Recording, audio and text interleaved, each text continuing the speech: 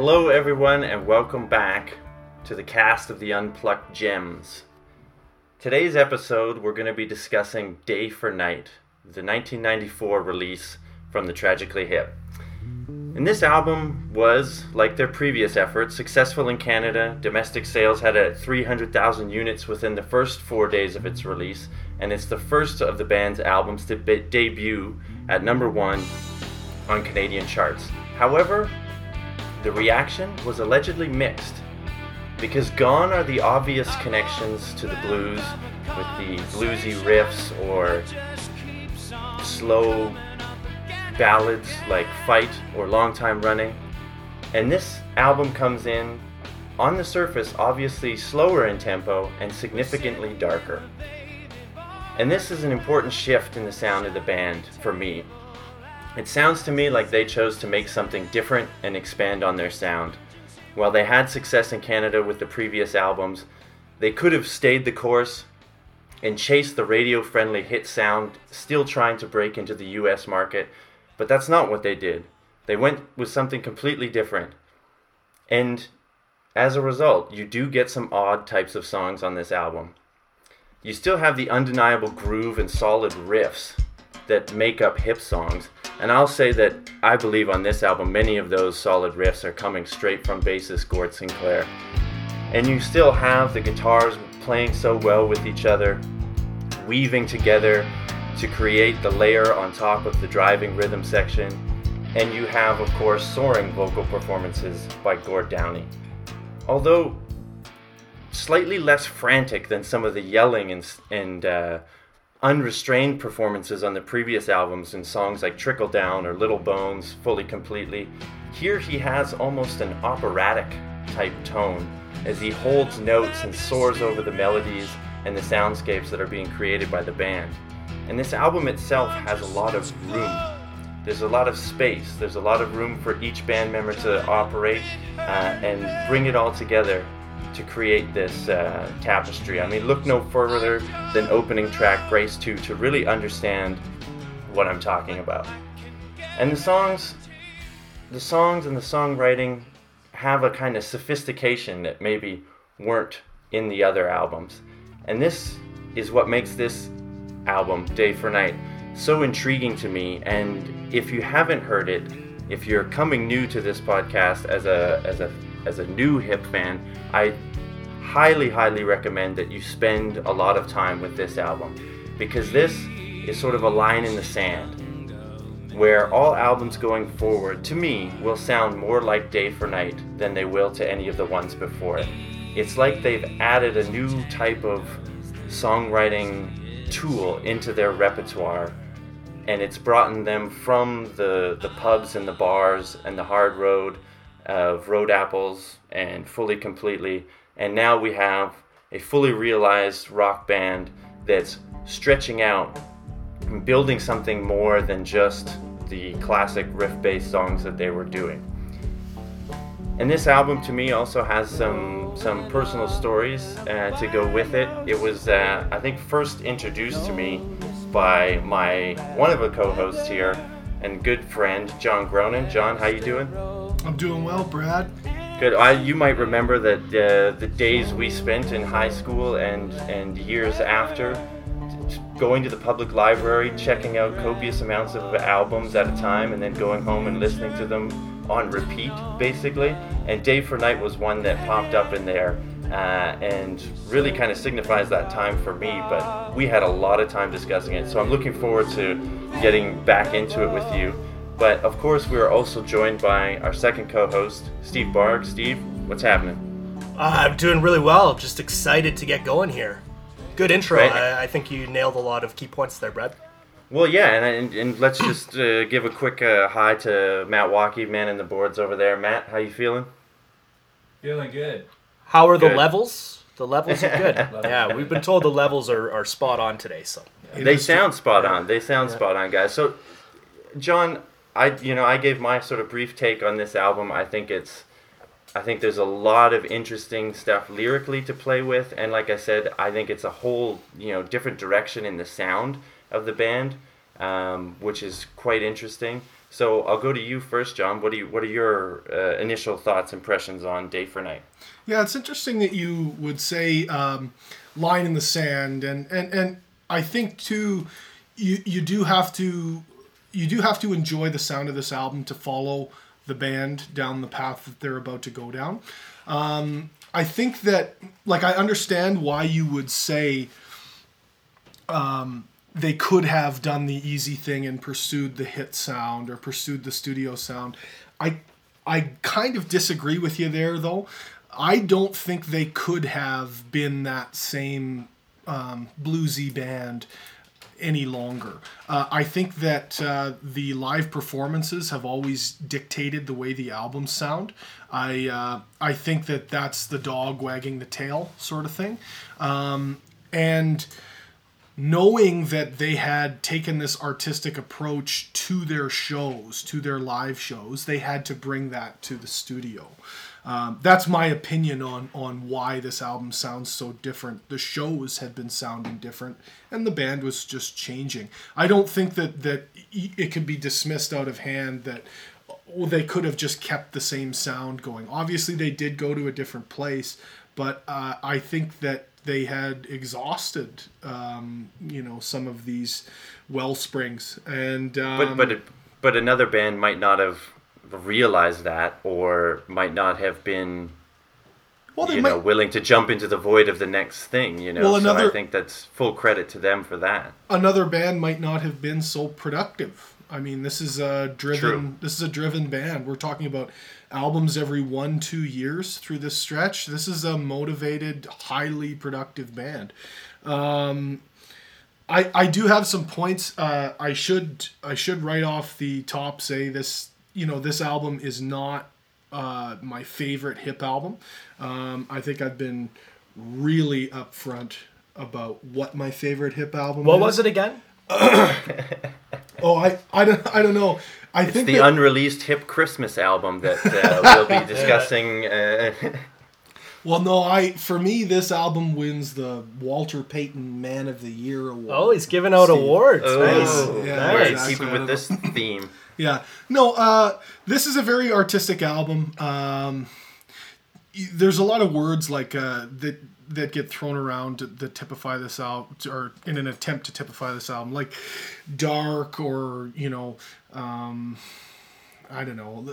The thing for me that really comes through is there's a very trance-like quality. There's the groove component. You had said from our bassist, a lot of the hooks and things come from him. The thing is, though, is that we go one step past groovy and into almost like raga and trance.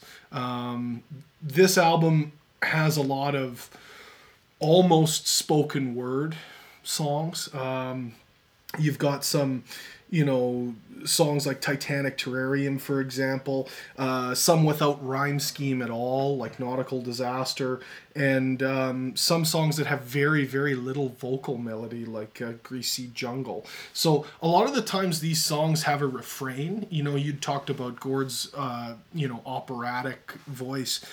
It seems like, he shifts into that gear for a certain portion of the song for the refrain, but the verses, we'll call them, in this album are, for the most part, very subdued. It seems like a very from the Notebook album. But do you think that that's, one of the things I also had in my notes was, there's almost like a lot of juxtaposition, and that's also in the title, Day for Night. Right. And there is sort of, songs that are heavier, but they still have like a bounciness to like Inevitability of Death or something like this. Or you have this even within a song, going from low to big, or low to high, or big, Sure. So it seems like there's kind of a lot of different things going back and forth. Tons. I can't stay silent any longer. He's champing at the bit. He's champing. Honestly, the downplaying of this album is fascinating to me. I think this is I was not one trying of to the downplay. most I was not trying to downplay. interesting. I was down. I was John downplaying was definitely it. downplaying, and Really that's to me. I just couldn't disagree, Hard honestly, downplay. more. Yeah. I think this album was it marks a line in the sand. That's a word you could use for sure. But this is an album where the intention of them as music writers creating their own sound, doing it the way they want to do, not being beholden to record companies, not being beholden to thinking they should be writing about their own country. They drop all of that and they work with the producer that they want to work with at the place they want to do it,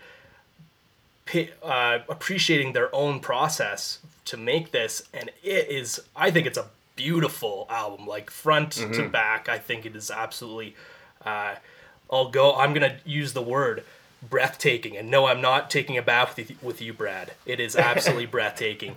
So is this your favorite hip album, or does it just win the breathtaking? Whoa. We're not at that part of the show yeah, yet. let's let Brad do the hosting here. Sorry. I think musically, you kind of mentioned everyone except Johnny Faye in the intro, Brad, and I think the percussion in this album is absolutely top notch. It's definitely layered, and I definitely get your kind of feel for this album, John, as it being kind of like a stream of conscious at times from Gord, but the band is just the album flows so well. It's not a radio album. Like, we can admit that. In fact, they wanted to they recorded the demos and they were going to release them as they were. And those recordings are out there. I hope we get to see them eventually, but apparently this has been refined quite a bit from its original. There's a ton of interesting stuff going on in this album. It takes a phenomenal amount of confidence, and it's like, we've arrived. They've been a band now for 10 years. They've been big on the Canadian scene for 5, and I think this album is them standing tall and producing something that can be seen as something completely unique in the annals of rock music history. And this is to me, this is almost like their masterpiece. Well, they talk. And if that's enough of a hint for you, John. Well, they yeah. Well, I mean, the Steve Barg Masterpiece Album Award is such an honor, but for very coveted. For me, I completely understand that this is an art piece or a changing of the guard. In fact, I mean, do we want to delve into some of the recurring themes in the album? These aren't song specific, but I mean, sure. They do bring up making art in the form of painting. Visual art is brought up lots of times through this. I mean, I don't pretend to understand or know Downey's personal life, but he talks about his girlfriend, wife, lover, whatever tag you prefer to put on it, and she is clearly a painter. It's referenced a few times in this. I like in Thugs, the song Thugs, I do the rolling, you do the detail. That's a painting. Mm-hmm. And it reminds me of the Mel Brooks movie where he goes, Hitler was a great painter. He could paint an entire apartment in one afternoon, 2 coats. So that's from the producers, but that's the way that Gord is displaying modesty about the way that he would be an artist. I do the rolling, you do the details. And then also in Impossibilium where he says your finger starts to wiggle, landscapes emerge. Mm-hmm. I think that's actually a really important line in this album, and it's taken from live performances of the past. I think actually, I might be mistaken, but I think that might be originally from the Highway Girl recording, but definitely one of the Highway Girl rants. But that to me almost is kind of representative of this album. So are we celebrating the courage that the band has in not self-filtering? Is that the appeal of this album? I don't think that's the right way to put it. They're not self. filtering. No, they're not self-filtering. That's what I'm saying. They're I'm sure it's going through that. That's what they are doing. They're paying attention to. Yeah, no, I mean more like they're not making compromises based on outside pressures. This is a sort of exactly like we want to play it album. Like, we should just talk about the producer. His name is Mark Vrieken. He's a former roadie, so he's been with the Hip since almost the beginning, and he's been their front of house sound mixer. So bringing that guy in to the studio as your producer is kind of a bold statement in saying we won't be cowed, and we certainly won't listen to any outside feedback about the way we sound as a band. We're bringing in the guy who works the boards when we play live is going to work the boards in the studio. Yeah. You know, there's no Chris Sangarides, there's no, you know, Bob Rocks. Yeah, there's no, you know, so there's no studio stooge. This is just them doing hip things. So, but that speaks to what you were saying, where you were talking about the live show sort of driving the direction, you know, yeah. and then bring in the guy that you work with on the live show. Exactly. But I think to your point of what are, you know, I think we're celebrating, you know, with this album is that they're just following the natural path, you know, like this is the step, and we're not afraid to. This is the direction that we all feel we need to go. Sure. Let's do it. Let's do it how we know how to do it. Let's do something that we want to do. There's the one story that comes out a lot about this album too, is this was their one and only appearance on, you know, major U.S. television. They played SNL. 2 songs from this album on SNL. The most bizarre song choice too. The most bizarre, Disaster. you know, Grace 2 and Nautical Disaster, I believe. Yeah, 2 songs that aren't, you know, wouldn't necessarily you would think of as what you would think of as radio-friendly hits, right? And that's kind of what I was trying to get to. Why? In my opening. Sorry, yeah, I don't understand why those would be odd selections. Well, okay, I'll lay it out for you. Nautical Disaster does not have a rhyme scheme. So, I mean, it also doesn't have a chorus. It's the same chord progression throughout the whole thing. It's a very unconventional song, especially it's to absolutely introduce fantastic. Yeah. It's an amazing song. Why wouldn't you want to flaunt that? I mean, that's the most. What are they gonna do? Something from the previous album? Like it's one of the best songs on the album for sure. You're right. You're right. Yes, it's completely interesting. It's completely unconventional. Do you think this seems like a band at this point that's going to rely on conventions to appease? Or, I just am. And Grace 2 is that's a flooring song. That's like. But they're not like the type of thing that you would think like that you really tap your foot to. Like it's not like a Little Bones, you know, where you can just you know that it's going to get the crowd pumped up. I feel like this album and these songs, it's like they did these and they performed these on this television show, not knowing what the audience was going to think. And I think our sort of prolonged discussion here at the opening of this kind of shows that there's like, it evokes a lot more than just, you know, you hear a track like Little Bones or something that has that sort of, you know, straight ahead rock kind of sound, and you know that the audience is going to like it. You know that your audience is going to like it. So, yeah, I don't know. Well, you go onto a show like that to promote your new album, right? Obviously. So, yeah. There's definitely, you could make better choices perhaps on the album if you're looking just as a one-time listen for a large audience. I'd be willing to entertain that, but I think you can't tell me that Nautical Disaster isn't one of the, if not the most interesting songs on that album. I just hold before I finish, I do need to add something to the producer note that you made, John, because it's a little bit of an incomplete puzzle there. The producer is Mark Howard, with Mark Vrieken as like an assistant. The mixer. Yeah, so and Mark Howard is Daniel Lanois prodigy. Like, you know, Daniel Lanois is a heavy-hitting Canadian producer. Is this the fellow from The Odds? Is that who this is, Mark Howard? No, I don't think he's from The Odds, but okay. I don't know a ton about Mark Howard, but Daniel Lanois is, very well-known producer, and it makes a lot of sense if you're familiar with Daniel Lanois' work. The album makes a lot more sense. It's a very distinct sound.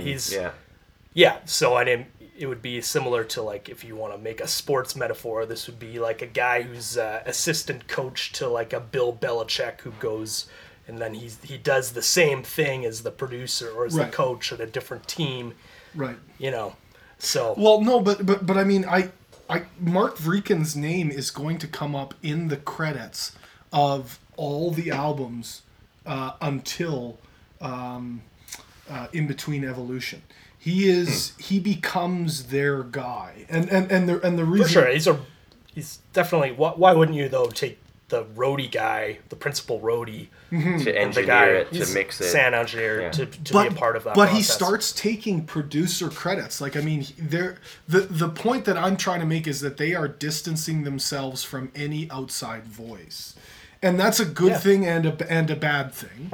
But, you know, I guess it's mostly a good thing. Having the courage to take the next step down the path you're pointed towards is always a good thing. But I'm just saying the band is starting to call the shots. It's almost like there's a resignation behind it, where it's like, look, we're going to sell a lot of records in Canada. We're going to make we're going to be able to be a professional band. Nobody's going to have to get a day job here. But I don't think we're going to be living next to Bruce Springsteen. I don't. As they kind of thought about. Yeah. For Fully Completely. They thought that was going to be the big success. So I just got a couple notes. I just want to throw them out. Lots of tracks. 14 tracks as opposed to the 11 or 12 that had previously been established in hip albums. I don't know. I didn't enjoy listening to this album 30 times in a row like I have every album in this process. And I don't necessarily think that it was because I was, intimidated by how dark or brooding it is. There just isn't a lot of melody here. And so I'm going to offer that up as a sort of a downside. Also... if you went to the Wikipedia page too, which I encourage all our listeners to just go to Wikipedia and stop listening to us, but it's named after a French film, that's a film noir film, and the process it's named after, the film is named after a process too, where you use the wrong film for a heavy light situation to make it look like nighttime. So basically you film in bright light with the wrong film and it looks outside and it looks like you're at night. It's this very surreal sort of dreamlike quality. So that's what they took it from. And once again, that speaks to the artistic nature of this album. I got the first track. Yeah, I think this is interesting. This is probably the longest opening discussion that we've had. Things are a little contentious, eh? I'm liking all the friction. It's good. Yeah, but I think it speaks to this album though too, because it is something, the first three were maybe sort of more in line and everyone kind of had similar opinions on them, and now we're getting into something with a bit more, it's a bit different, so there's a bit more to discuss. So yeah, let's do that. Let's start with our tracks, because John, you have the opening track of the album. Grace 2. I mean, what a way to start an album. The end of this track has a full 2-minute jam out. Grace 2 has a very psychedelic feel, and the band must be acutely aware of the trance quality. Because even the music video has trippy light tracers and visuals in it. It's, we're not going to spend a lot of time dwelling on it, but what about drugs? I mean, what about them? Yeah, what about them?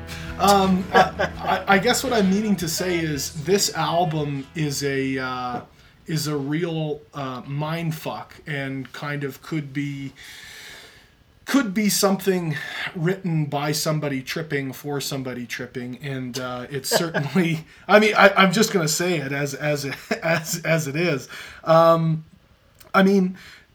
the fact that this song has a really, really strong establishing vibe means it's often used as an intro to an encore in the live show. And I've been to a few hip concerts where they've established the mood with Grace 2 early in the night.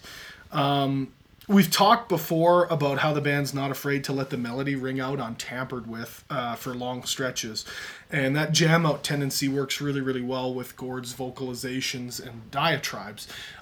We're hearing that to the utmost. And I sometimes wonder, too, if distancing themselves from a label voice allows them a little more freedom to have long run times. Because, I mean, if we're talking about a 2-minute jam run out with no guitar solo, that's the difference between a 3.5-minute radio hit and a 5.5-minute,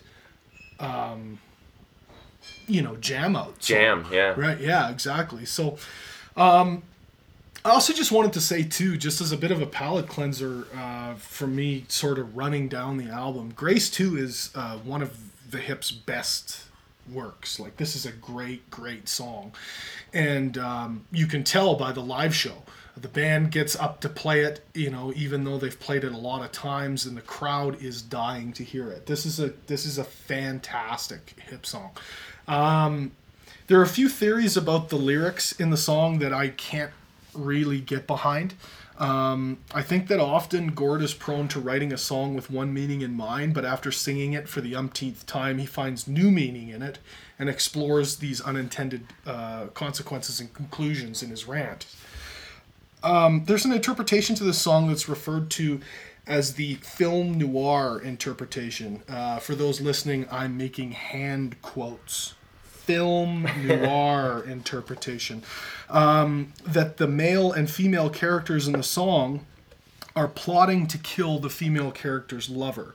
It does jibe with some of the lyrics, and Gord will sort of stoke this a little bit, often miming a cigarette or saying things like, "Today was the day and I was already behind," or "Don't hurt me," when performing it live.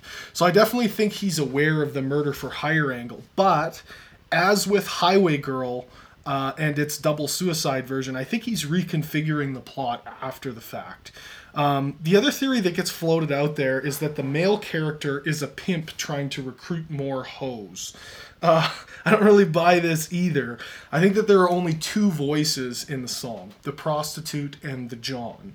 I also think that there's distinct meaning in the lyrics already, so I don't see the need to go reading tea leaves in a cup of coffee here. So now that I've told you what it isn't about, let's talk about prostitution. Our John in the song... What about it? Yeah. Our John in the song is a self-described, fabulously rich guy who wants sex now. But she plays coy. Geez, I don't know. And then she does the flirty lip bite thing. It's pretty hot, right? Her lyric, "I can guarantee there'll be no knock at the door. I'm total pro. That's what I'm here for." When combined with his over-enthusiasm, "Come on, just let's go," it paints a picture where the prostitute is the savvy character, the wiser one, and indeed the one in control. "I come from downtown, born ready for you," while being self-demeaning, is a testament to her professionalism. Her focus on suspending the disbelief between the two of them, so an air of mystery can be enjoyed throughout the transaction. Gord praises her for this. He says, armed with will and determination. And the way he offers up the grace compliment, almost as an afterthought, has always been really satisfying to me. Probably because you rarely see the most important phrase and really the thrust of the whole song snuck in at the end like that. Sort of like, oh yeah, here's the whole fucking point if you need it. So it's a really, really great song, and I think that it's a song about dignity, and it's also interesting where the one character, the female character, can kind of there and talk down to a sort of like a childlike want from the John. And I mean, I haven't haven't been able to tie in conflict and force and some of the things that are spoken about, but I think this is really what the song is about. I know that this film noir murder plot thing does make a lot of sense. I know that the album it's on is named after a film noir. I understand all that stuff. It's just not what I think about or what I hear when I listen to the song. And for me too, not what I believe the song is written about. I think that Gord's just an interesting guy, and he likes to find some of these meanings, even if they are unintended. So I'd like to open it up to you guys, because there's a lot there. So. Yeah, well, I was going to say, would you say that it has to be about prostitute John, or could it just be a relationship between a man and a woman? Like, does it have to have that element of... No, I think so. No, she's a self-described professional.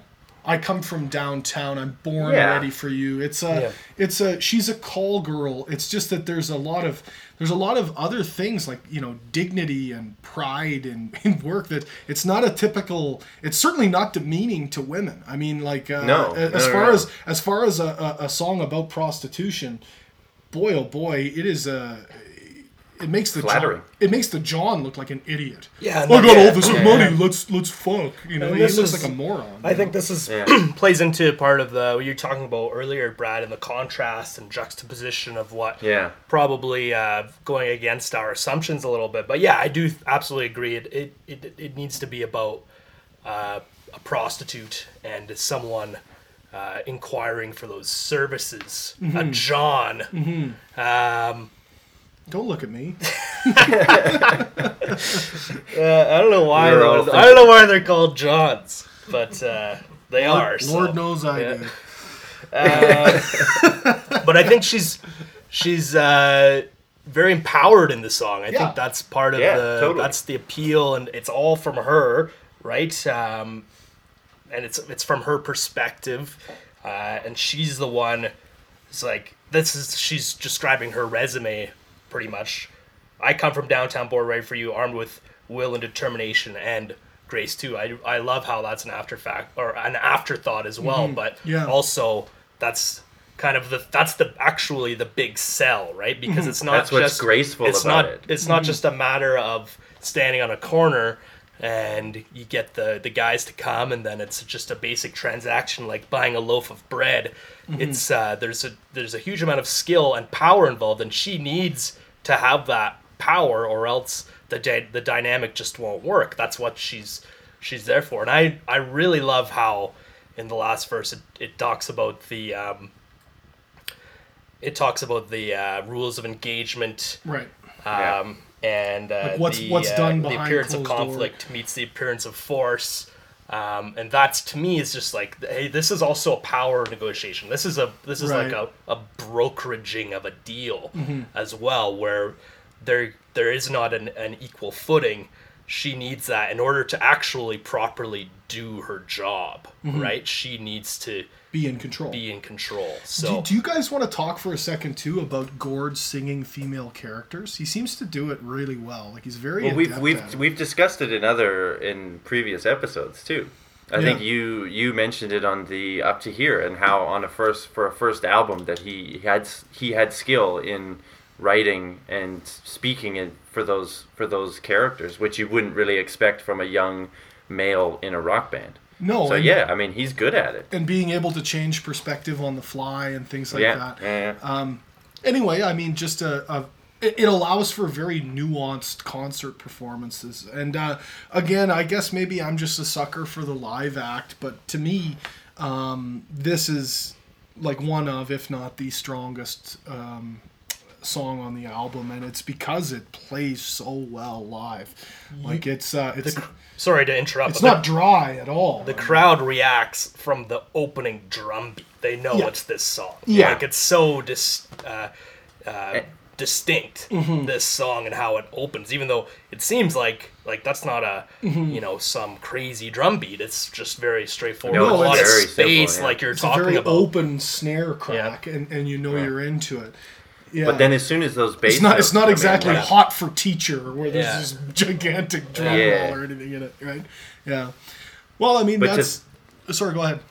No, I was just going to say, like, it's interesting, too. You were talking about how he can write these female characters and come at it from, I think, a pretty unique space. I mean, like, what other song do you know of that deals with this dynamic? The only one I can think of is Roxanne, and that's, like, you know, the male is the hero coming in to rescue her. It's a very traditional Yeah. way Yeah, of viewing Absolutely, it. Whereas this is like she's, you know, handling everything, you know, with grace and skill and determination, and it's really interesting. It's a really nice. I gotta quote the future Gord Downey lyric too. Maybe a prostitute could teach you how to take a compliment.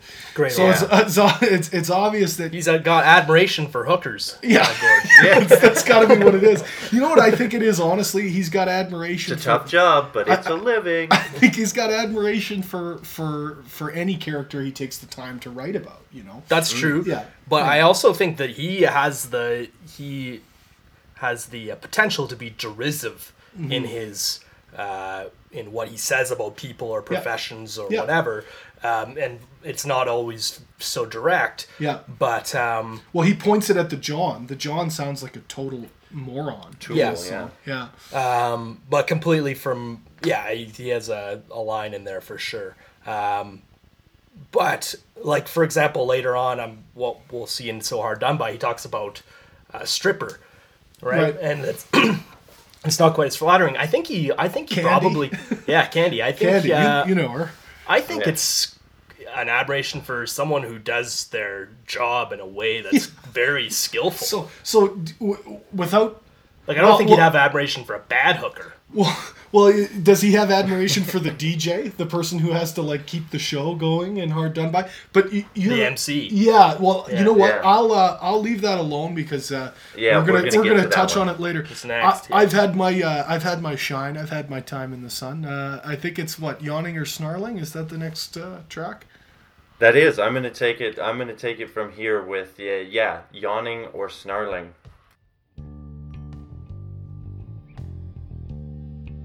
Yeah, this is one of my favorite songs on the album, and it's really because it has some of my favorite lines. But I'm not sure exactly what the deeper meaning behind this song is. Like, I don't know if we have the same, definitive story as we just had with Grace 2.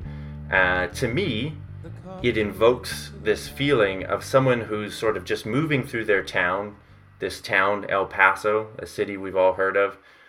And he's kind of observing things, but not really being observed, kind of seeing maybe some of the darker side of the city. It kind of has that darker mood to it.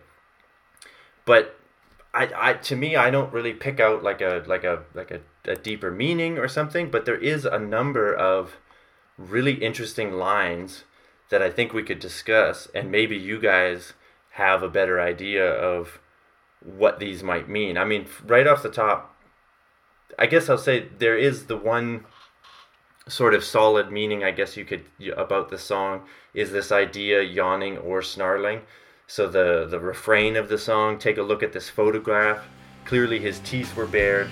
He could have been yawning or snarling. The story was never clear. So, I mean, there's that sort of, that's, I guess, the repeating theme in the song is this idea of not knowing what it was, but also that it could be two things. So it's, again, this kind of, I don't know if juxtaposition is really the right word, but you could see two things in the same photo. But otherwise, you just have, it seems, like I said, like a story of a guy just kind of walking through his town. There's things happening. One day in El Paso, the cops go into the crowd under a glaring bladder of light. I just love that line, glaring bladder of light. Like, why would you describe a light beam as a bladder? Like, it's just really, really interesting choice of words. And then the other one that really stands out to me is past a straw man making a purchase. I don't know if this is some kind of play on the, building a straw man for your argument. And then I think the best line of the whole song, so after, and the tourists turn their TVs off.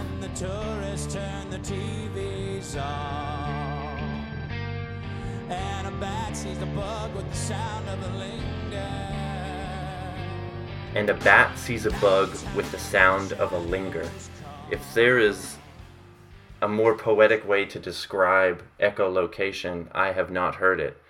And that is just, and I think this album is actually filled with these gems of lines that we've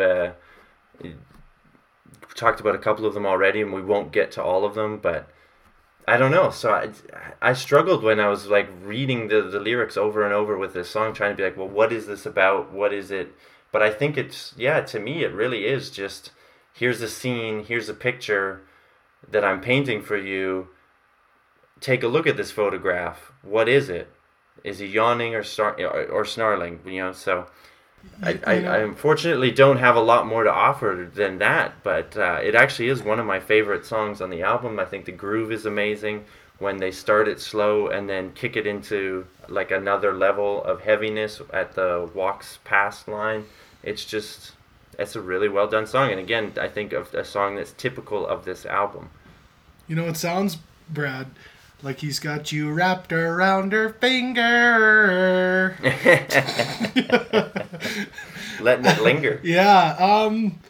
I think it's written from the perspective of a guy in a band, to be honest. I think that one day in El Paso, the cops went into the crowd is describing a show that kind of either went wrong or kind of went sideways.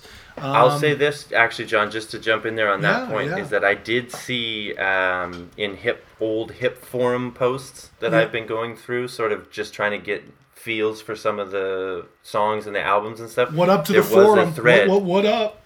Yeah. Hitbase.com? I can't. The Titanic Terrarium. I don't think it was either of those. We I can't remember don't take which one it sides. was. Those are both the same one. We don't take sides. Yeah. Oh, I'm a hip bass guy. Come on. Hip bass. I didn't even know there was another form. Sure there is. All right then. Anyway, the poster was talking about the hip newsletter that was released with this album back in 94, 95 or whatever it was, and I don't know which band member was writing this part of the newsletter. You kind of I hear it in the voice of Gord, but saying the album's being released, there's a nod to El Paso, and as it's being released in the US, I'll say this did happen. The cops did come into one of our shows in El Paso, and I think he had some kind of funny little line about they had guns, so we let them do whatever they want. They were stomping over our equipment or something like this. So yeah, that makes perfect sense. I didn't want to jump to that because who knows what this poster was, if he's truthful in his story or not, but that makes a lot of sense. Yeah, no, I mean that, and also the feeling of being an outsider. I think that the purpose. That's what I get from it. Yeah, the purpose of the song is sort of a remoteness to a place and just sort of being a stranger. It's not exactly as on the nose as like People Are Strange by the Doors or something like that, but you roll into these towns, you have no idea who these people are. You sort of interact with them on a surface level, with businesses and, transactional meetings and things like that. You never really get to meet anybody, know anybody. And I think that that's kind of what's going on. I think it's just sort of a, you know what it's like? It's like, with autism, how you have these charts, again, I'm not going to speak as an authority on this, but they have a difficult time with facial recognition and understanding the emotions that are portrayed through a person's face. They have these social context and this kind of thing. Yeah, they have these charts, like that you're supposed to, look at, like something to reinforce something as basic as like smile means approval or something like that. Yeah. And then maybe this is what they're saying, like when you're this far of an outsider, you just cannot tell if people are being threatening or approving or like what is their mind. And then is there a tie-in to the cat line in Greasy Jungle. I think it's Greasy Jungle. The cat's indifferent or he's just furious. It seems that he's never neither. Where, being aloof and cat-like, it seems to be sort of the way that the songwriter is perceiving these people. Like they're almost deliberately, not showing their true intention in their face and things like that. So I don't know. And then I do have one more thing that I just thought was awesome. A busload of kids gives you the finger. It's just such a sweet little throw-in gourd, like just a little, little bonus gourd for you. But again though, that speaks to this outsider thing that I think I was struggling to put a name on, but you kind of hit it there. It's like, you're out there, you're walking these streets or whatever, and then all of a sudden, a busload of kids gives you the finger, and you're like, what? Like, what could that, Yeah, sure. And who knows? It's probably just some kids dicking around on a bus, and it has nothing to do with you, but you could also take that as like, why would they do that to me? Yeah. And I don't know. I think this idea of this juxtaposition, seeing two things out of one, photograph or whatever, is a theme that comes up a number of times. Sure. And this song kind of personifies it. It's the most on the nose of it. Yawning or snarling. Clearly his teeth were bared. It's a lot of travel, man. I think it just disassociates you from the people around you. And I think it is not just a general strange place, but it's probably the place, El Paso. Right. That's probably, as you're saying, I think this is an actual experience in an actual place. Can't get a read on this spot. Yeah. I think there's two different verses here on either side of the chorus that are almost identical, but for 4 lines. And I think one is in the day and one is in the night. What's the album called? Sorry. Yeah, nice. But yeah, definitely, if you think about, I think Gord is, he's part of his history as a film studies guy, and you were talking about visual art. I think there's a lot going on here. I mean, it's about the metaphor is the photograph, and you're looking at, it's kind of just a little bit of a creepy vibe, but you got this photograph there, and you're trying to decide at this still shot if it's someone who's yawning or snarling. There's two different contrasting kind of ways of going about it, right? And there's that contrast kind of is throughout the song. I don't know, it was an ambitious song to go after, Brad. I admire you for that.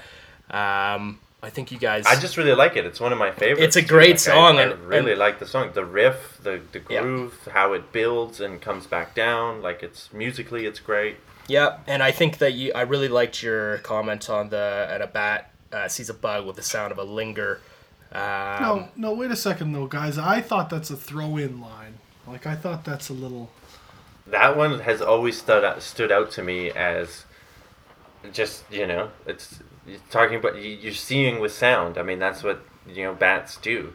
But seeing with the sound of a linger, subtle movement. Yeah, but it doesn't have anything to do with the rest of the song. I think it's just it's creating atmosphere. It's creating atmosphere about this place, this guy in this strange place. And basically the song is him describing what's happening to him. So can we look at the line from the first verse that it's meant to perhaps stand in contrast to, which is the busload of kids gives you the finger. First of all, he's obviously fitting it into the rhythm scheme. They're both iambic pentameter verses, and they have to be in order for the song to sound kind of uniform. Yeah.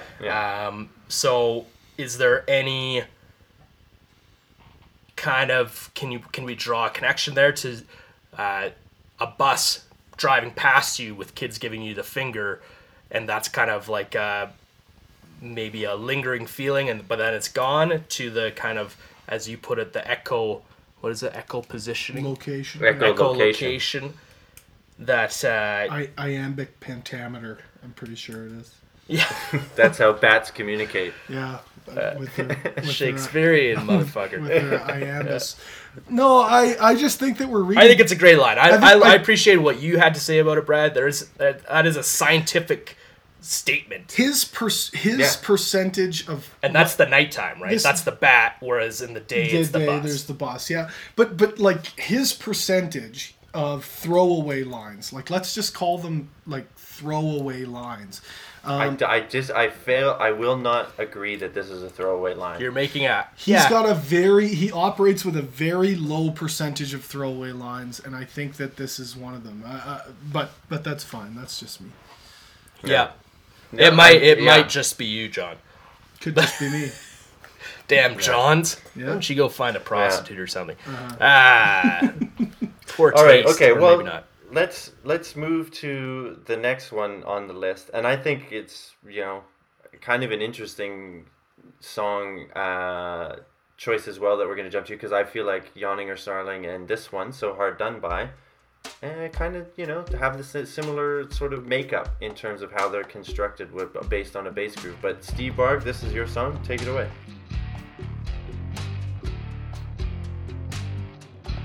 Thank you, So Hard Done By. First of all, this is a song that was pre-recorded for previous album. Fully, completely. Right, and sounds terrible. Sounds completely terrible. different, and then... But, I mean, I think that goes along the same lines as what we were talking about before, where they wrote a song to fit that album. They wrote a song to kind of gain maybe some popularity to fit that sound of the album. But that album was an album maybe without like a straight ahead kind of unification to it, and it probably sounded like this song was just trying to play on what the kind of album sounded like on Fully completely restructure it, re-record it to becoming what is a phenomenal sounding song. Just kind of from a percussion standpoint, it's very slow, it's very brooding, fits the album. I think it's one of the marquee songs on the album for sure.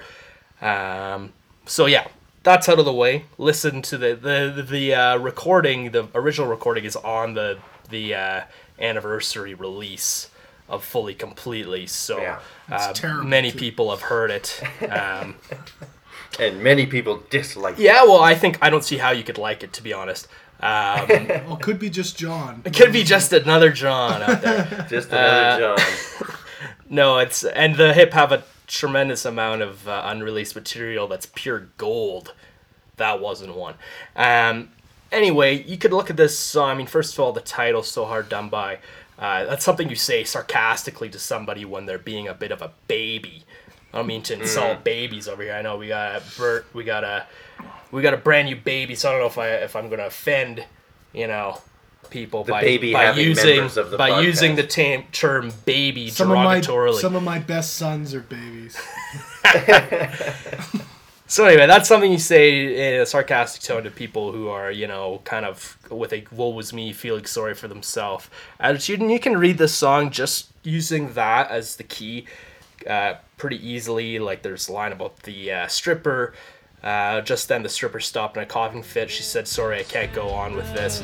It's just like, well, this is your job. You're a stripper. You made that choice. Get on with the show. There's also, a Polaroid type picture moment where you should see it before there's nothing left in an epic too small to be tragic. You'll have to wait a minute because it's an instamatic. So he's describing like this epic photo, but he's got like a instant camera. It's just like, wait a minute, it's coming. It's a really old instant camera, obviously. Trust me, it's going to be good. But in that verse, there's a interesting line that I think you can use as a little bit of a key. It was true cinema à clé. Which actually means key in French. Clay does anyway. And that is a type of cinema. Gord, as I just said, the previous song, he's a film studies / history guy, right? So he's using all of his education and what he knows about this to kind of create these interesting scenes. And a cinema à clé is fiction as a facade for reality movie. So what that means basically is you have kind of parallel plot points where there is a surreal character that is actually the fictional character, but that's kind of explaining the real character. I'll give you a couple examples, one of which is Adaptation with Nick Cage. There's two characters, and then there's one character that's fictionalized, but he's using that to actually describe the real character and the real story of John Malkovich, right? And another kind of example of that, I'm not sure if it's exactly the same thing, but maybe something more popular would be Fight Club, right? Where it's the fictionalized Tyler Durden character. Spoiler alert! Holy fuck! And he's kind of acting as a fictionalized character for the real character, which is Ed Norton, who's actually doing all those things.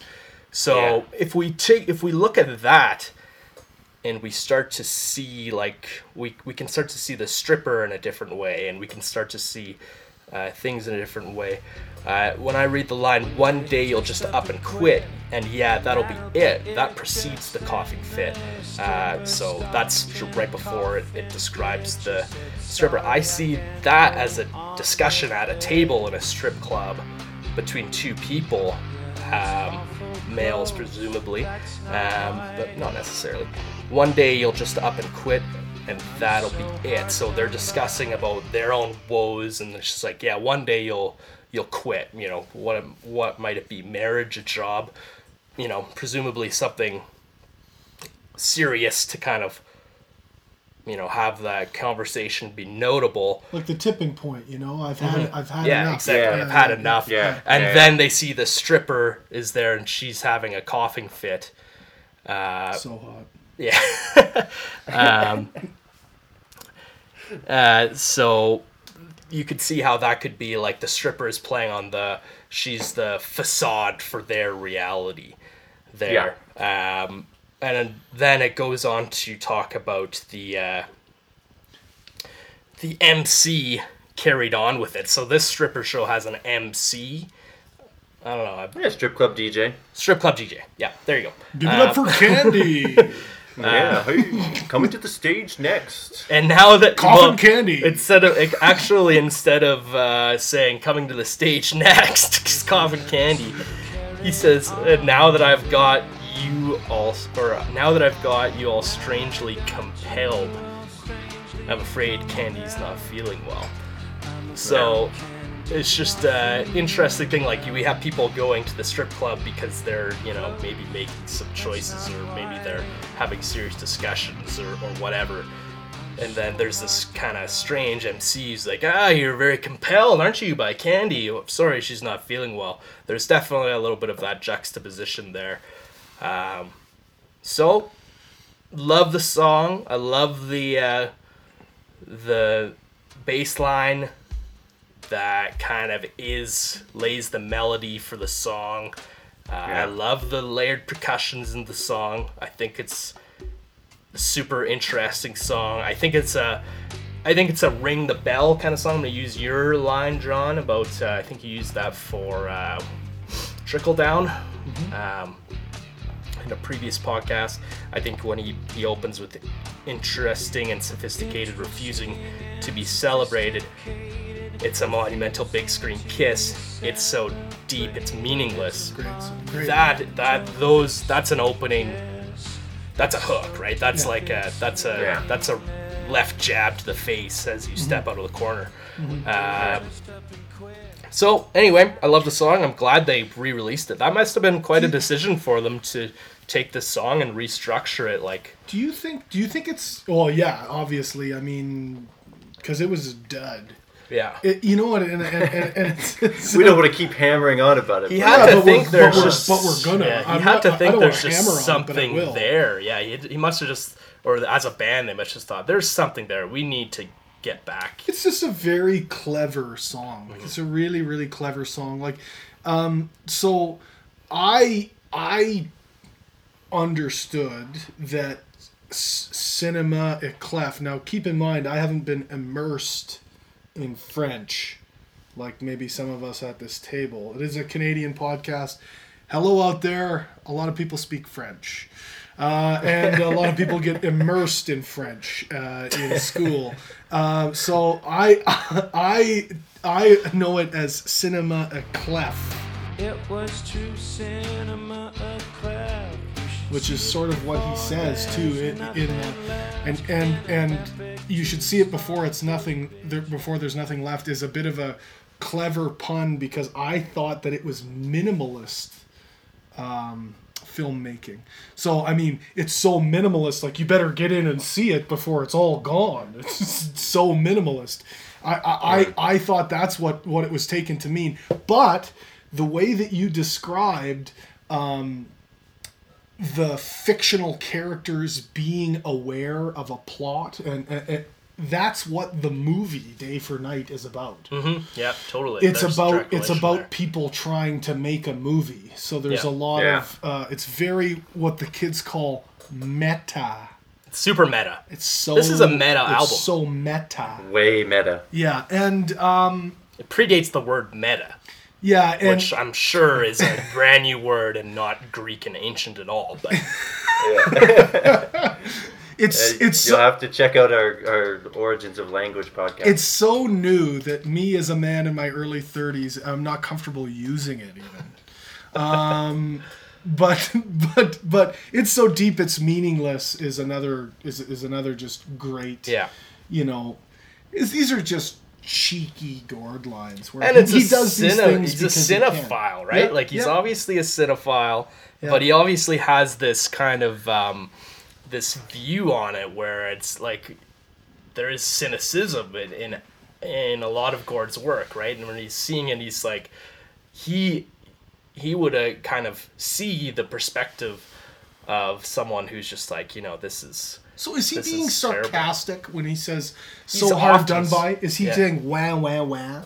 Like, because I often say that it's my biggest pet peeve at work when people go, oh, you went out, you didn't get me anything. I will just loudly shout at work, what about me? What about me? Yeah, that's what I think, and that's what he's doing, right? It is... That's one of the layers of the song, I think. Yeah, he's not actually saying that, you know what, this Candy person is having a difficult time in life. She's so hard done by. No, he's using it like sarcastically. Yes, yeah. I think so. I agree, yeah. Yeah. Cool. Yeah. So I anyway, can see that. So hard done by. There it is. All right. Well, we got nothing else then. I'm gonna go along with the next one. And Steve, you've already sort of professed your love for this song, which is Nautical Disaster. And I'll agree with you, Steve. This is one of my favorite songs. So you're professing your love as well? I am now professing my love as well. Is this a love-in? Is that what this is? Dr. Love. It could be. No, I mean, even not just on this album. This is one of my favorite hip songs in general, and I think it's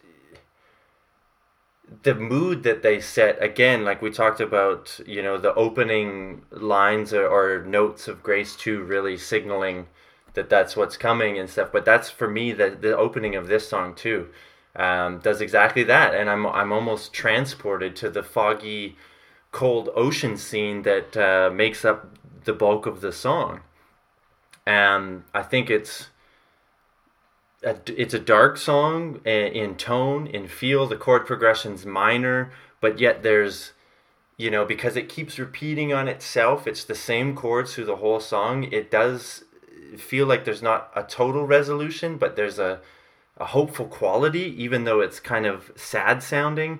I think this song can you can ride the waves of emotion from feeling desperate to, hopeful, and a part of the song when the sailors are headed for home, which I'll get to.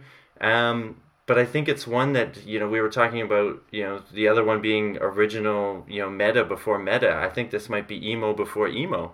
It lets you wallow a bit in some of the Come sad on, sounds. Don't but say that. Come on.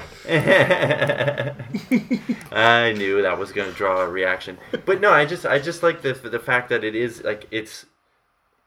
When I hear it, I can indulge in darker feelings, more sadder feelings, but still feel good about it. It's basically the point that I wanted to make of that. Yeah. And so as for like what the song is about, I mean, Nautical Disaster, the title right there, and then like I said, the bulk of the song actually does describe a sinking of a ship, a nautical disaster. But that's, not exactly what the song is about, in my opinion. And it's signaled right away in the opening line of the song in that this is a dream. I had this dream where I relished the fray, and the screaming filled my head all day. So we know that this scene that he's about to do, or about to describe to us, is a dream. And then at the end of the song, he signals when the dream ends. Then the dream ends when the phone rings. So all this stuff in the middle, which is, the shipwreck, the ship going down, one afternoon, 4,000 men died in the water here, and 500 more were thrashing madly as parasites might in your blood.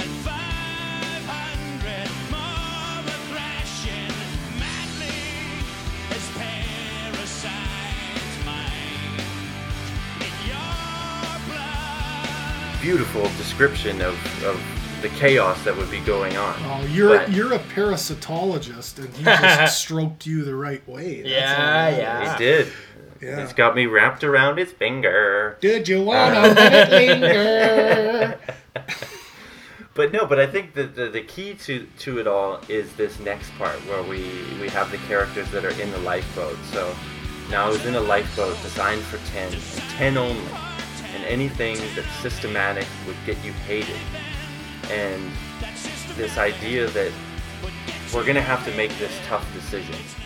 The selection was quick, the crew was picked in order, and those left in the water got kicked off our pant legs, and we headed for home. So to me, this is like, it's almost like it's like a survivor's guilt kind of thing. Oh yeah. And I think that message is, he's using the scenario of the disaster, but it could be about a relationship. It could be about anything in your life where you've had to make that tough decision. Maybe it's like you have to cut somebody out of your life because they're destructive, whether it's addiction or something like this, and move on. Well, or maybe it's a bad relationship. What about the line, it's not a deal or a test or a love of something fated? I mean, it's like him saying it's not about religion, it's not about you putting work in, it's about chance. Like, that can be applied to all sorts of things, like who gets cancer. Just these, really, really difficult,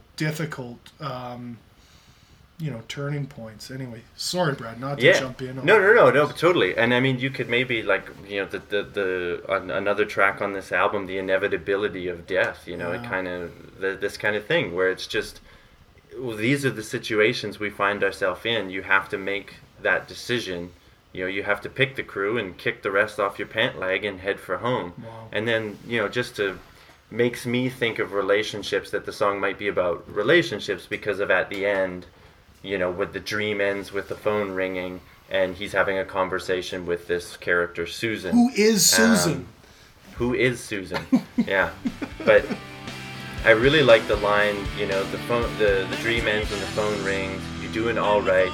He said, it's out there most days and nights, but only a fool would complain. Just get on with it. I'd be a fool to complain. I'm here. I've survived, I guess you could say, whatever the thing is. Hey, and then just this. Can I guess too? I mean, it's out there. Like in Titanic Terrarium, he talks about submarines out there under the ice, avoiding and courting collision. Like, it's out there. It's out there as like the dorsal fin, like later on he refers to. It's gonna get you, it's out there most days and nights. Yeah. But hey, I can't complain or whatever. I mean, but he's talking about like you will succumb, or it's being annihilated by some the inevitability of death. Yeah, exactly. It's a boy. Yeah. who writes songs like this? It's very cool linkages of songs throughout this album. That's really intriguing. Yeah, definitely. And I'll just up. end my little thing is just how the song ends too with and our conversation is as faint a sound in my memory as those fingernails scratching on my hull.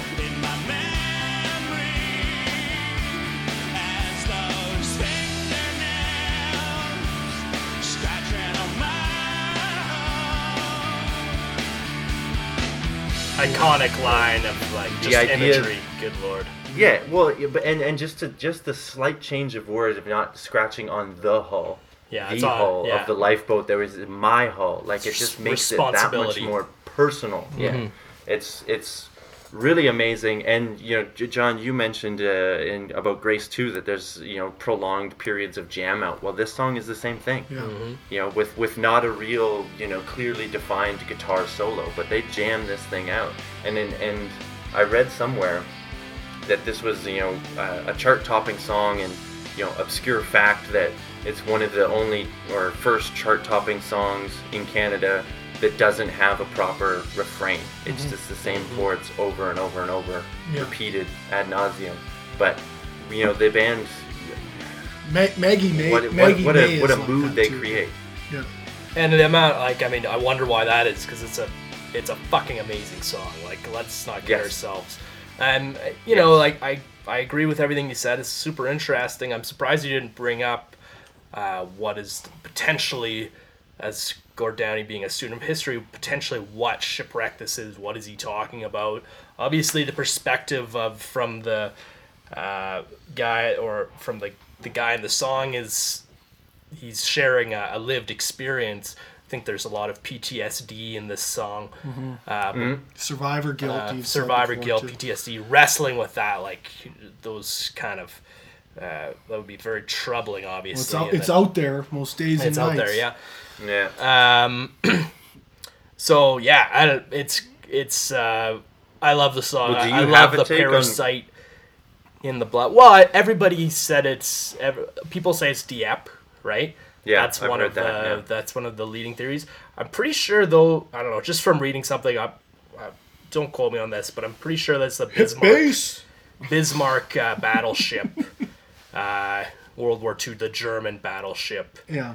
Yeah, He's it could talking be about, that because too, yeah. also, like, I think this is a stepping away from the Canadianisms. Like, Dieppe is a very famous Canadian story, where I think he's trying to say these things are universal, and this is from a German naval officer's perspective, perhaps. Typically, right? what we would think of the bad guys, And interestingly enough, sorry, just to finish that thought, the Bismarck was scuttled, so it's not that it was damaged in a battle, but then they determined that it couldn't make it back to shore, that it would sink eventually, that it was just an injured animal in the wild with no chance of really, everyone was going to die. So that makes it more methodical. It's not like a panicked escape. It's just like, more okay, systematic. More, exactly. Yeah. And it's just like, it's you, and you're gonna die, and you come. So that would make it that much more. And I thought too guilt. that he encountered a painting of the sinking of the Bismarck. And this is all just, of course, things Internet I've hearsay. read. Yeah. Well, just that there is a famous oil, and once again, painter girlfriend, right? And him just trying to project himself into this situation. But very rarely when you project yourself into a situation like, what if I was on a sinking ship? Do you come out with insights as profound as kicked off our pant leg and scratching on my hull and just... Yeah. I mean, thrashing around madly, like parasites Yeah. in my blood, or is it your blood? I forgot. But In my my blood. Oh, it's just you know what, the guy is a master, and what it shows me too is that when he turns his attention, it's like when he turns his gaze to things or sets his mind to writing songs about these certain things, they get written And nobody writes songs like this. Nobody writes songs about this type of stuff. Even other celebrated songwriters, like you take somebody like Bob Dylan, who, he would deliberately take up causes, or, like he would sit down and write a song about Reuben Hurricane Carter and do a masterful job. Still, though, the imagery from Gord here is, freaky, like absolutely freaky. None, No, and I think that's why a lot of us are so jazzed to do the podcast too. Is that I don't think he's a good Canadian songwriter. I don't think he's a Miss Congeniality songwriter. I think he's an all-time songwriter. Like, this is really, really cool stuff, and nobody writes songs about this kind of crap. And it's awesome. I love. And in this way, to like you said, to put yourself in this situation. But it's like, okay, well, that's one exercise. Mm-hmm. How can I describe the situation and evoke the feelings? And I think the band really helps him a lot. Let's not forget about the band, because they provide a soundscape, really for him to work with. Like, their mood that they set, or the juxtaposition in a mood that they set, really, I think, accentuates some of the stuff he's doing. But it's like, it's one thing to describe the scene and do a really good job of that, but then to use it as a bigger metaphor for living with guilt, relationships, or the human experience, or whatever, it's just really brilliant. Well, let's remember, fully completely, he was writing lyrics to songs. Like, the songs were pre-recorded. He had lyrical ideas and probably preformed lyrics and song ideas, but they were mashed together. Mm-hmm. At the end, they did a tremendous job. Like, Fully Completely is a tremendous album. But this is where this album was written with an organic process where they're together. And essentially, they were recording this as was being written and nearly decided to just release that. Just like, here, we were writing this.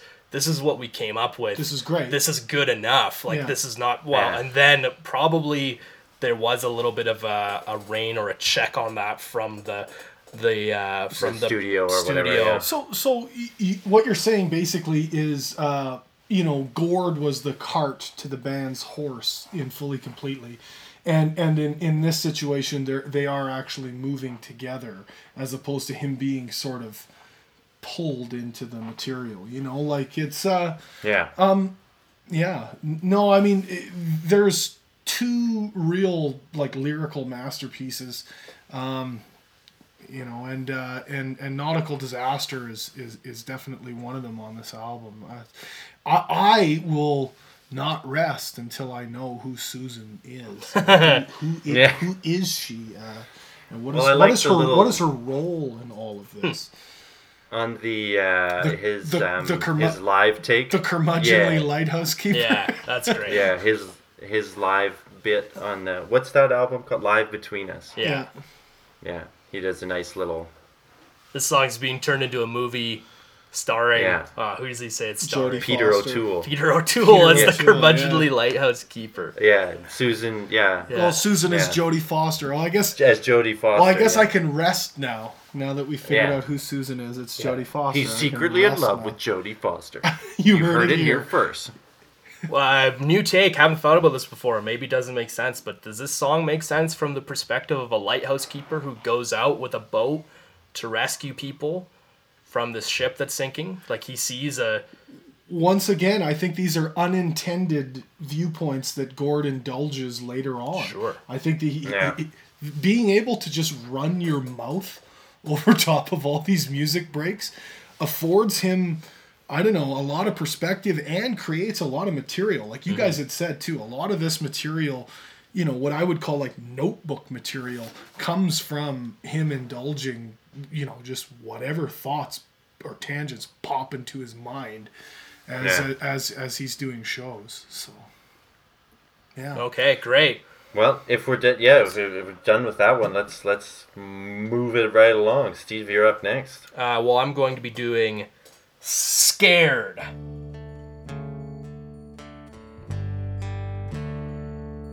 So I'm going to introduce this song with just another note or quote, I guess you could call it, from the book Have Not Been the Same, The Can Rock Renaissance by Barclay, Jack, and Schneider.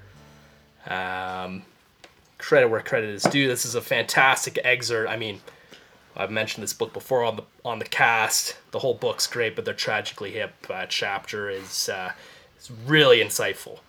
Very, very insightful. So the song Scared, the quote goes like this. When Downey sings, now there's a precious few that can prove that at the root, this is all nothing but cold calculation. At the root, this is all nothing but cold calculation. The juxtaposition of the music and the message is indeed unnerving, as if the lifting melody is merely a distraction in order for the listener to submit to the experiment. And this opens up quite a few different avenues. First of all, it echoes a lot of what you've been saying, Brad, about the juxtaposition, the contrasting nature of this album, and things only making sense as held up to the other kind of opposite. Also, it kind of plays off in the intro, Brad, you mentioned that there are some very dark songs with sort of like melodic or upbeat, punchy kind of the music itself serves as a contrast or a backdrop. But the thing that's super interesting about that for me is just the nature of this conversation that's going on in this song between two people, or at least I read it as between two people, but upon another reading, I also kind of, well, let's just go with the two people first. Is this a conversation between a person and then also someone trying to sell some type of experiment based around the notion of fear, some kind of social experiment that can be tested through, the means of social sciences and this kind of thing? I think that's an interesting take. The other kind of reading that I have of this song is that this is it's an inner negotiation on what the nature of fear between someone and themselves, who are trying to kind of coax them into the appealing feeling of fear, as we so often do, and to kind of allow ourselves to fall into that, and then you're in there and you're like, oh shoot, I don't like this anymore, right? And which is kind of like why we... Like a thrill ride. Yeah, like a thrill ride. That's why we have like scary movies and stuff like this to kind of bring us in. It's like, ooh, could be cool to be scared. And it's like, oh shit, I'm really scared. If it works, then you want to get out of that, right? Yeah. Which is the whole point. Yeah. So if you look at, between each verse is the repeating verse. I guess you could call it a chorus, where it's first it starts off with this verse: I could make you scared if you want me to. I'm not prepared, but if I have to. He said, I can make you scared. It's kind of what I do. If you're prepared, here's what I propose to do. So this is somebody selling the notion of fear, and then it moves on. That verse repeats, but with variations. With the second last going, if you can make me scared, if that's what you do, if I'm unclear, can I get out of this thing with me and you? So they negotiated themselves into a state of fear, and then they're trying to like back out. Can I get out of this thing with me and you? But it also makes sense that this is, like the book said, this is somebody who's trying to sell someone on an experiment. Guess what? We could find out more about human nature by doing tests, focus groups around fear, like focus groups, exactly. So that song immediately is interesting to me based on those exchanges between we'll just call them two voices. And the exchange ends with, okay, you made me scared. You did what you set out to do. And I'm not prepared. You really had me going there for a minute or two. He said, you made me scared too. I wasn't sure I was getting through. I gotta go. It's been a pleasure doing business with you. Right? So that's kind of like the negotiation. The transactional nature. The transactional nature. Again in this album. Yeah. It comes up again and again. Anyway, there's the lines between that negotiation also themselves are super interesting from the same point of view that we've been talking about, with Nautical Disaster. Just the imagery is fantastic. I know that you're in Russia and more than 1 million works of art are whisked out to the woods. When the Nazis find the whole place dark, they'll think God's left the museum for good. So this kind of just brings you in as such a good line. This describing obviously the Soviet battle between Germany and Russia that spilled into the USSR, and valuing these works of art that are appearing so often to a point, the 1 million works of art, and you whisked out to the woods to protect them, and then the joke's on the Nazis, who will find the whole place dark. They'll think that there's no more God in here. This is just a kind of a vacuous, empty room, right? Super intriguing. They'll also, this is my favorite line for sure. Clearly entranced, you're leaving back now. Defanged destroyer limps into the bay.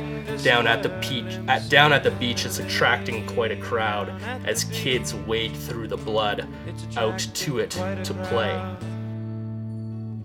As kids wade through blood out to it to play. Okay, you made me scared. Wow. So this notion of like a destroyer that's been completely disarmed, it's been in a battle, it's limping into the bay. Scuttled, you might say? Yeah. Possibly the Bismarck. I don't think so, but I mean because the Bismarck was a battleship, there's pretty clear distinction between a destroyer and a battleship, but definitely like the same notion. Like this is not to me, the layman. Yeah. Sorry, not all of us are so nautical. Well, and to be scuttled means to be at the bottom. Like Boy, you again, sink to all me, the way. the layman. This is limping into the bay, right? So it's kind of completely different in a My lot of ways. bad. My bad. But anyway, this notion that this once mighty warship is now limping into the bay it's been defanged, and it's attracting quite a crowd. All of these kids go down, and they're playing in the water filled with blood. Yeah. Right? They're wading through it to get to the destroyer to kind of play. I think that also, connects with this whole idea of like, I can make you scared if you want me to. This idea that we're fascinated with scared and morbid things. That's why a defanged destroyer would attract quite a crowd. We want to be scared. We want to see the darkness. Yeah. Ooh. And then the kids playing in the blood, is just, exemplifies that. So I think it's definitely right an on uneasy point. scene, because I'm not sure if the kids they might be too innocent to really be conceiving these notions. And I don't think that they're doing it to be afraid, but an onlooker might think that's This something sense of morbid unseemly. curiosity. It's super uncomfortable, right? Yeah. And willing to engage with that, Yeah. And the idea of Nazis walking into an empty museum with the art taken out into the woods from fleeing people who were trying to save their lives, and art. That's also an uncomfortable kind of feeling, right? I really like how, though, that he ends the first verse, that, like, I can make you scared is kind of what I do. If you're prepared, here's what I propose to do. And then it's like he's that scenario, you're in Russia. It's like that's his proposal. It's a little bit Here's hypnotic. what I propose to do. Yeah. Yeah. Boom, you're in Russia. more than 1 million works of art. You know what that line has always reminded me of, is, the city of Leningrad has never fallen to military conquest. And for all you history nerds out there, in World War II, basically the plan was we can't sack the city, so we'll choke it out. Mm-hmm. Yep. We'll starve Under siege, everybody out. Yeah, and Game of Thrones, one of your favorite shows. Holy fuck! So what they did is the people in Leningrad, did things like ate dirt and grass and just all these terrible things. But there's still a high reverence for art, and the idea that you're able to engage in a high reverence for art even at such a terrible time makes you human. It's a higher form of living. So basically, the story is that there was a ballet production that went on after they'd been under siege for a number of months. I'm not even going to speculate, but the prima ballerina was brought a gigantic bouquet of flowers. I mean, people haven't seen fresh anything, green anything, for months and months and months, but somebody got flowers in so that they could have the same sort of ceremony and pomp and circumstance. And so obviously that's really, really important. And I don't know why, but every time I hear that song, Scared, with the works of art whisked out to the woods, I think about, that story, and I guess what art means to be human. Well, right, and they, especially to Russians. I think that's frame of reference, but anyway. Super poignant. I think they see themselves as the humans, the ones with God, right? Right. And that they are against this unspeakable kind of almost robotic force, which is the Nazis. They don't want the Nazis to get a sniff of God. They don't, and they want to hoard it for themselves, and that's kind of the only thing that's keeping them going, right? Which is, I mean, obviously that's a kind of just a famous struggle that lasted so long and was so brutal for them. Yeah, but they prevailed. For the Russians, yeah. We should shout out to the website Museum After Dark. I think we'd be a little bit foolish to say that we were unaware of its existence. Great work. I don't know who it is, whether it's Barclay, Jack, and Schneider that are running it, or whoever the webmaster is. Great job, great website, great resource. I think that some of us have been willfully ignoring it to try to keep an independent perspective, but great job by you guys, and the hip image to Museum After Dark. And this is the last time it comes up, so I figured I would mention it and give a shout out to those guys. Yeah, absolutely. Right for sure. Did anybody have any other thoughts on this song, or should we gear forward? We could, let's move it. I'll just say, in the same vein as Wheat Kings, this is the prowess with the acoustic guitar.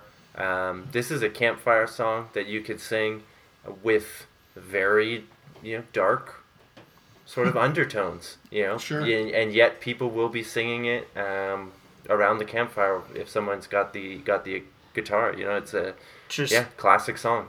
Absolutely. Just as a final word, and I think you just remind me of this point, Brad. This is another one of the songs, something we've touched on before, that became more poignant in the kind of final tour when they played the song a lot during that tour, and a lot of people with the pathos. I think this was a song that kind of gained a little bit more gravity, and people really appreciated the band playing this song on that tour. All right, well then, John, you got the last song of the show today, so take it away. An Inch an Hour.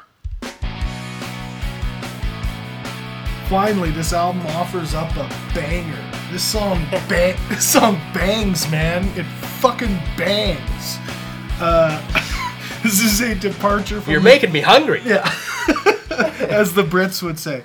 A departure from the signature sound of Day for Night, An Inch an Hour is a very straight-ahead rock song. This one even has the rare, hip F-bomb, or fuck-bomb, if you will. The song is essentially a list of things that fail to shake Gord out of the mundane triviality that is daily life. A plodding exercise that he compares to glacial movement, a rate of 1 inch per hour and 2 feet per day. I heard him also snidely refer to the Calgary Stampede in such a way at a Stampede concert, no less, giving a pantomime of the festival goer taking 2 steps forward and presenting money, then repeating it again and again while saying how much fun this all is.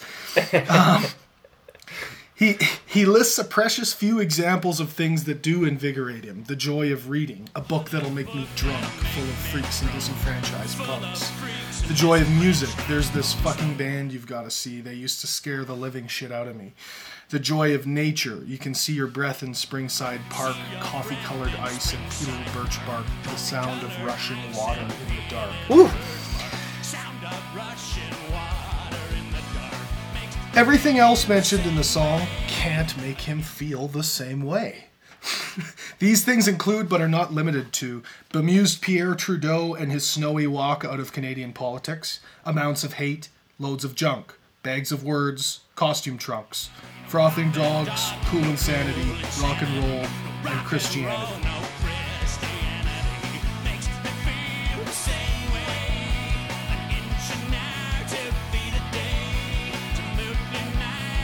Then there's the cumbersome helpless less and helpless more lyric. I think that this is done very tongue-in-cheek as Gord recognizes the clunky way that the negatives stack up.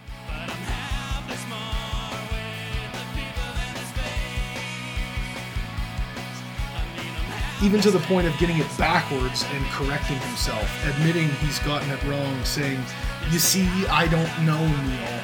I don't know Neil." The Neil in question is undoubtedly Neil Young, who has a helpless feeling about a town in North Ontario that I'm sure you guys remember. In the Neil Young song, helpless isn't a negative term, but one of almost whimsy. And Gord is saying that people make him feel a lot less wistful than the spaces.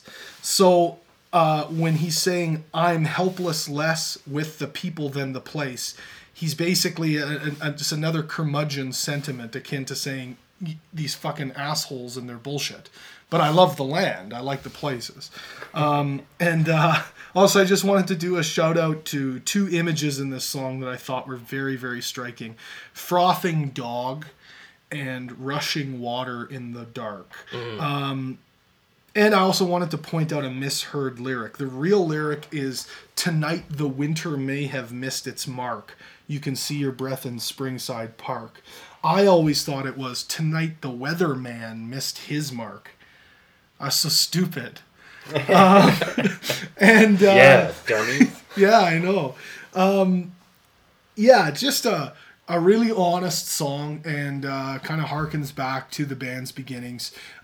There are some trappings of the Day for Night band, iteration of the band, but this song is a guitar chugger. It's a guitar and snare drum chugger, and it's a really welcome point of the album for me.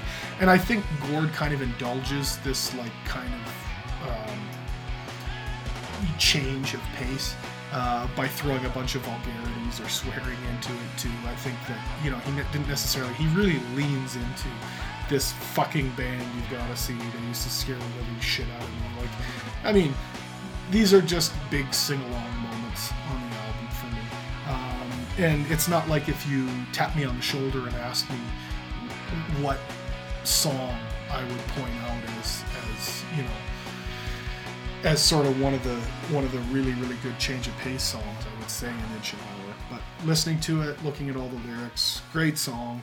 Great song. And part of my quest to do B-sides. Yeah. You're kind of missing there is some other guitar chuggers that come up on this album before that. Daredevil and Fire in the Hole. Yeah, Fire in the Hole for sure. Daredevil has the same spooky, moody type feel as the song that comes before it, Grace 2. One thing I didn't even mention about Grace 2 is that it's acoustic to a certain point. Really interesting to do the dynamic change where you go to a certain point in the song with acoustic guitar and electric bass, and then move to electric guitar and take the acoustic guitar out of it. It gives it a really big, whole, round sound. I think the listeners are going to have to strike that comment from the record, though. Your time on Grace 2 was done. We are now past that. So Fair the enough. audience will not take that. All right, fair enough. Steve, thoughts on Inch an Hour? I think you did a good job there, John. I think it's a great song. It is. I'm not sure if I totally agree that this is a standout in terms of the banger, I'm doing air quotes now. Yeah. Now I'm the one with the air quotes. It fucking As bangs. It bangs, man. It definitely bangs, but I think there's this album's got a few. So yeah, and I think this is definitely a moment of Gord, like he said, he's kind of rising above the mundane, kind of banalities. That's a word, right? I can turn banal into banalities. I just did. Banalities? Yeah, of kind of the everyday, and kind of sticking his head out of the dirt, and kind of taking stock of what's important. I think that's kind of, in a lot of ways, that mirrors what this album is all about, right? Kind of doing things his way, not trying to please people, not trying to fit a mold. What a tie-in. When I say his way, I mean the band. My God.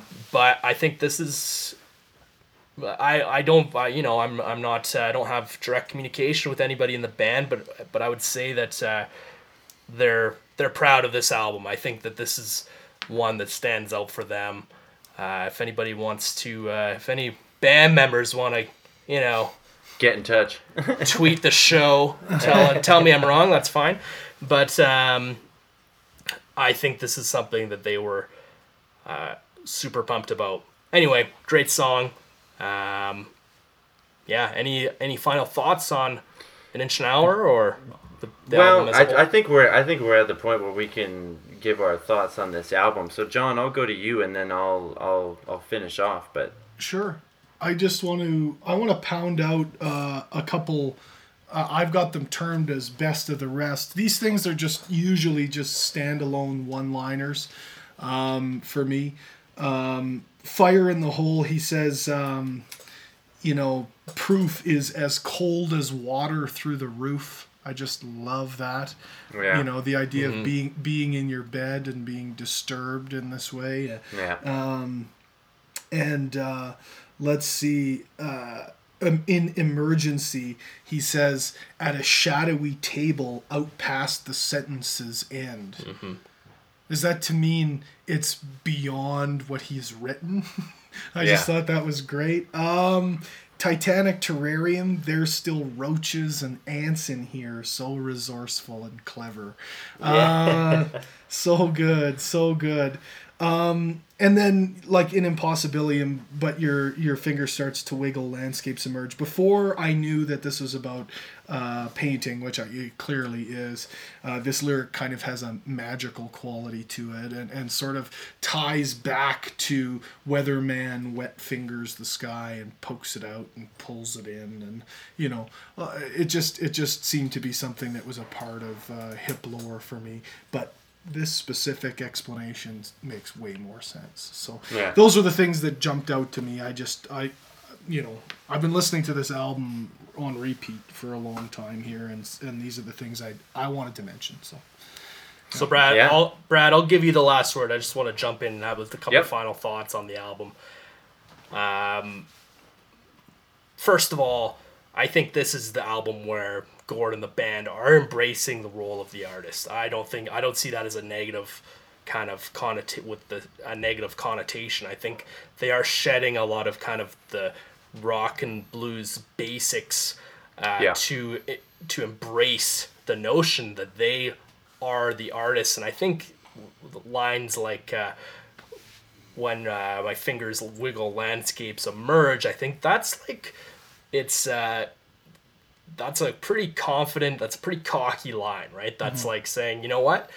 I'm the artist here. You guys are here to see us, and we stroke you, and this is kind of, this is what we do. So you sit back and you enjoy it, or not. And I think the band knew that their popularity was quite strong in Canada, but I think they just stopped giving a shit about growing the popularity at the expense of the music they wanted to make. And I think that provided them the voice to create their most interesting album. To me, I think this is their best album. I think it's the most interesting. Whoa. He did it. He said it. He did it. Yeah, Hart Trophy, Conn Smythe wrapped up into one. Wow. Canadian podcast. Folks. Yeah. But yeah, I think that we're just like we're passing over songs like Inevitability of Death. Yeah. This to me is like that's a chugger. How that's not a banger, I have no idea. Fire in the Hole is a banger. I think Greasy Jungle. I think that's a phenomenal song. I thought someone was maybe gonna do it today, but maybe I misremembered. Thugs is a great song. Thugs didn't get talked about. Yeah. There's so many that we could have done. Yeah. Yeah. So that's just kind of lyrically, I think that this album is at the height of the game. I think musically it's so interesting, so different. I kind of disagree almost to a point that the albums would start to sound like this one. What you said in the intro, Brad, but I think that this marks kind of the diverging path of albums up to a certain point when so I think this kind of everything was kind of going in a very similar direction for a while, and then I think kind of the path just split into the forest, and there's many different kind of veins to take. I guess that's what you could say is it's like this is the changing point, and from here things will not remain the same. You know. Yeah, for sure. They're really starting to explore what they're going to be as a band. Yeah. So anyway, like I fully and completely understand that this is not the fate. No, if you were to take a survey, they're shaking their head, you know. But I took it. I liked it. Anyway, I fully agree that if you surveyed, you know, all the hip fans out there, this would not be number one. I don't think that this would stand as the number one. It'd probably be up there. It'd probably be top 5. But probably a very low percentage of people would say that this is their best or this is their favorite. But I'm one of those people. You're so brave. Yeah. I'm a brave individual. But I think it is interesting in that way, Steve, and we'll move to the wrap up here. But I think that's a good point because I think it let people know that they are going to be doing things their own way and they are going to be doing different things, and that you're not just going to get fully, completely Road Apples 2 for the next albums. You know, they really kind of made a point, I think, and that's I think what I meant with the line in the sand of like, no, look at we're going to keep growing, we're going to keep going as a band, and it will be different. We're not going to be afraid to do something different. And I think, you know, the length of this podcast just shows you how important this album is and how much there is to discuss. So we're gonna wrap it up, but like I said before, if you're new to the hip and you're listening to this podcast, this is I think an important album to dig your teeth into and to take a listen to and see what they're doing, because it was definitely a shift in the sound of the band, and there's a lot of really great tracks on here. Don't let John's pessimism deter you. But we've already got Steve's answer. John, you've already given your answer previously as to what the best hip album is, so I guess it's on me. This is not the best for me, and again, I kind of take that to be as my favorite. Mine is yet to come. So if there's anything else, I think we've covered day for night pretty completely. Great to chat with you guys. Pretty completely. I see what you did there. Very nice. All right, thanks a lot, guys. It's been a pleasure. Thanks to everyone who's listening, and we'll be back next time with Trouble in the Hen House. Yes, It's gonna be great. At the hen house. Yeah.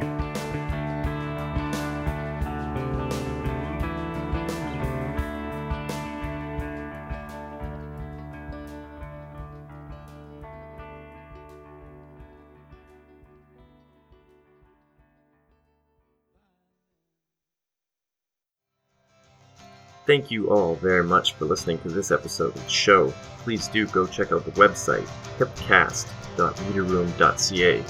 Leave us a comment and find links there to subscribe to the show. We also want to extend a big thanks to Sebastian Aboud for all the podcast artwork. Please check out his website at sebastianaboud.com. That's Sebastian, ABBOUD.com. This show is produced by Matt Waukee. Check out his portfolio and all the other projects that he works on at meterroom.ca. The show is co-produced by myself, Brad Van Perdon. You can check out my work at bradleyvanperdon.wordpress.com or get in touch with me on Twitter or Instagram at bvanperdon. Many thanks again for all the listeners, and to my co-hosts Steve Bard and John Gronin. We will catch you next time.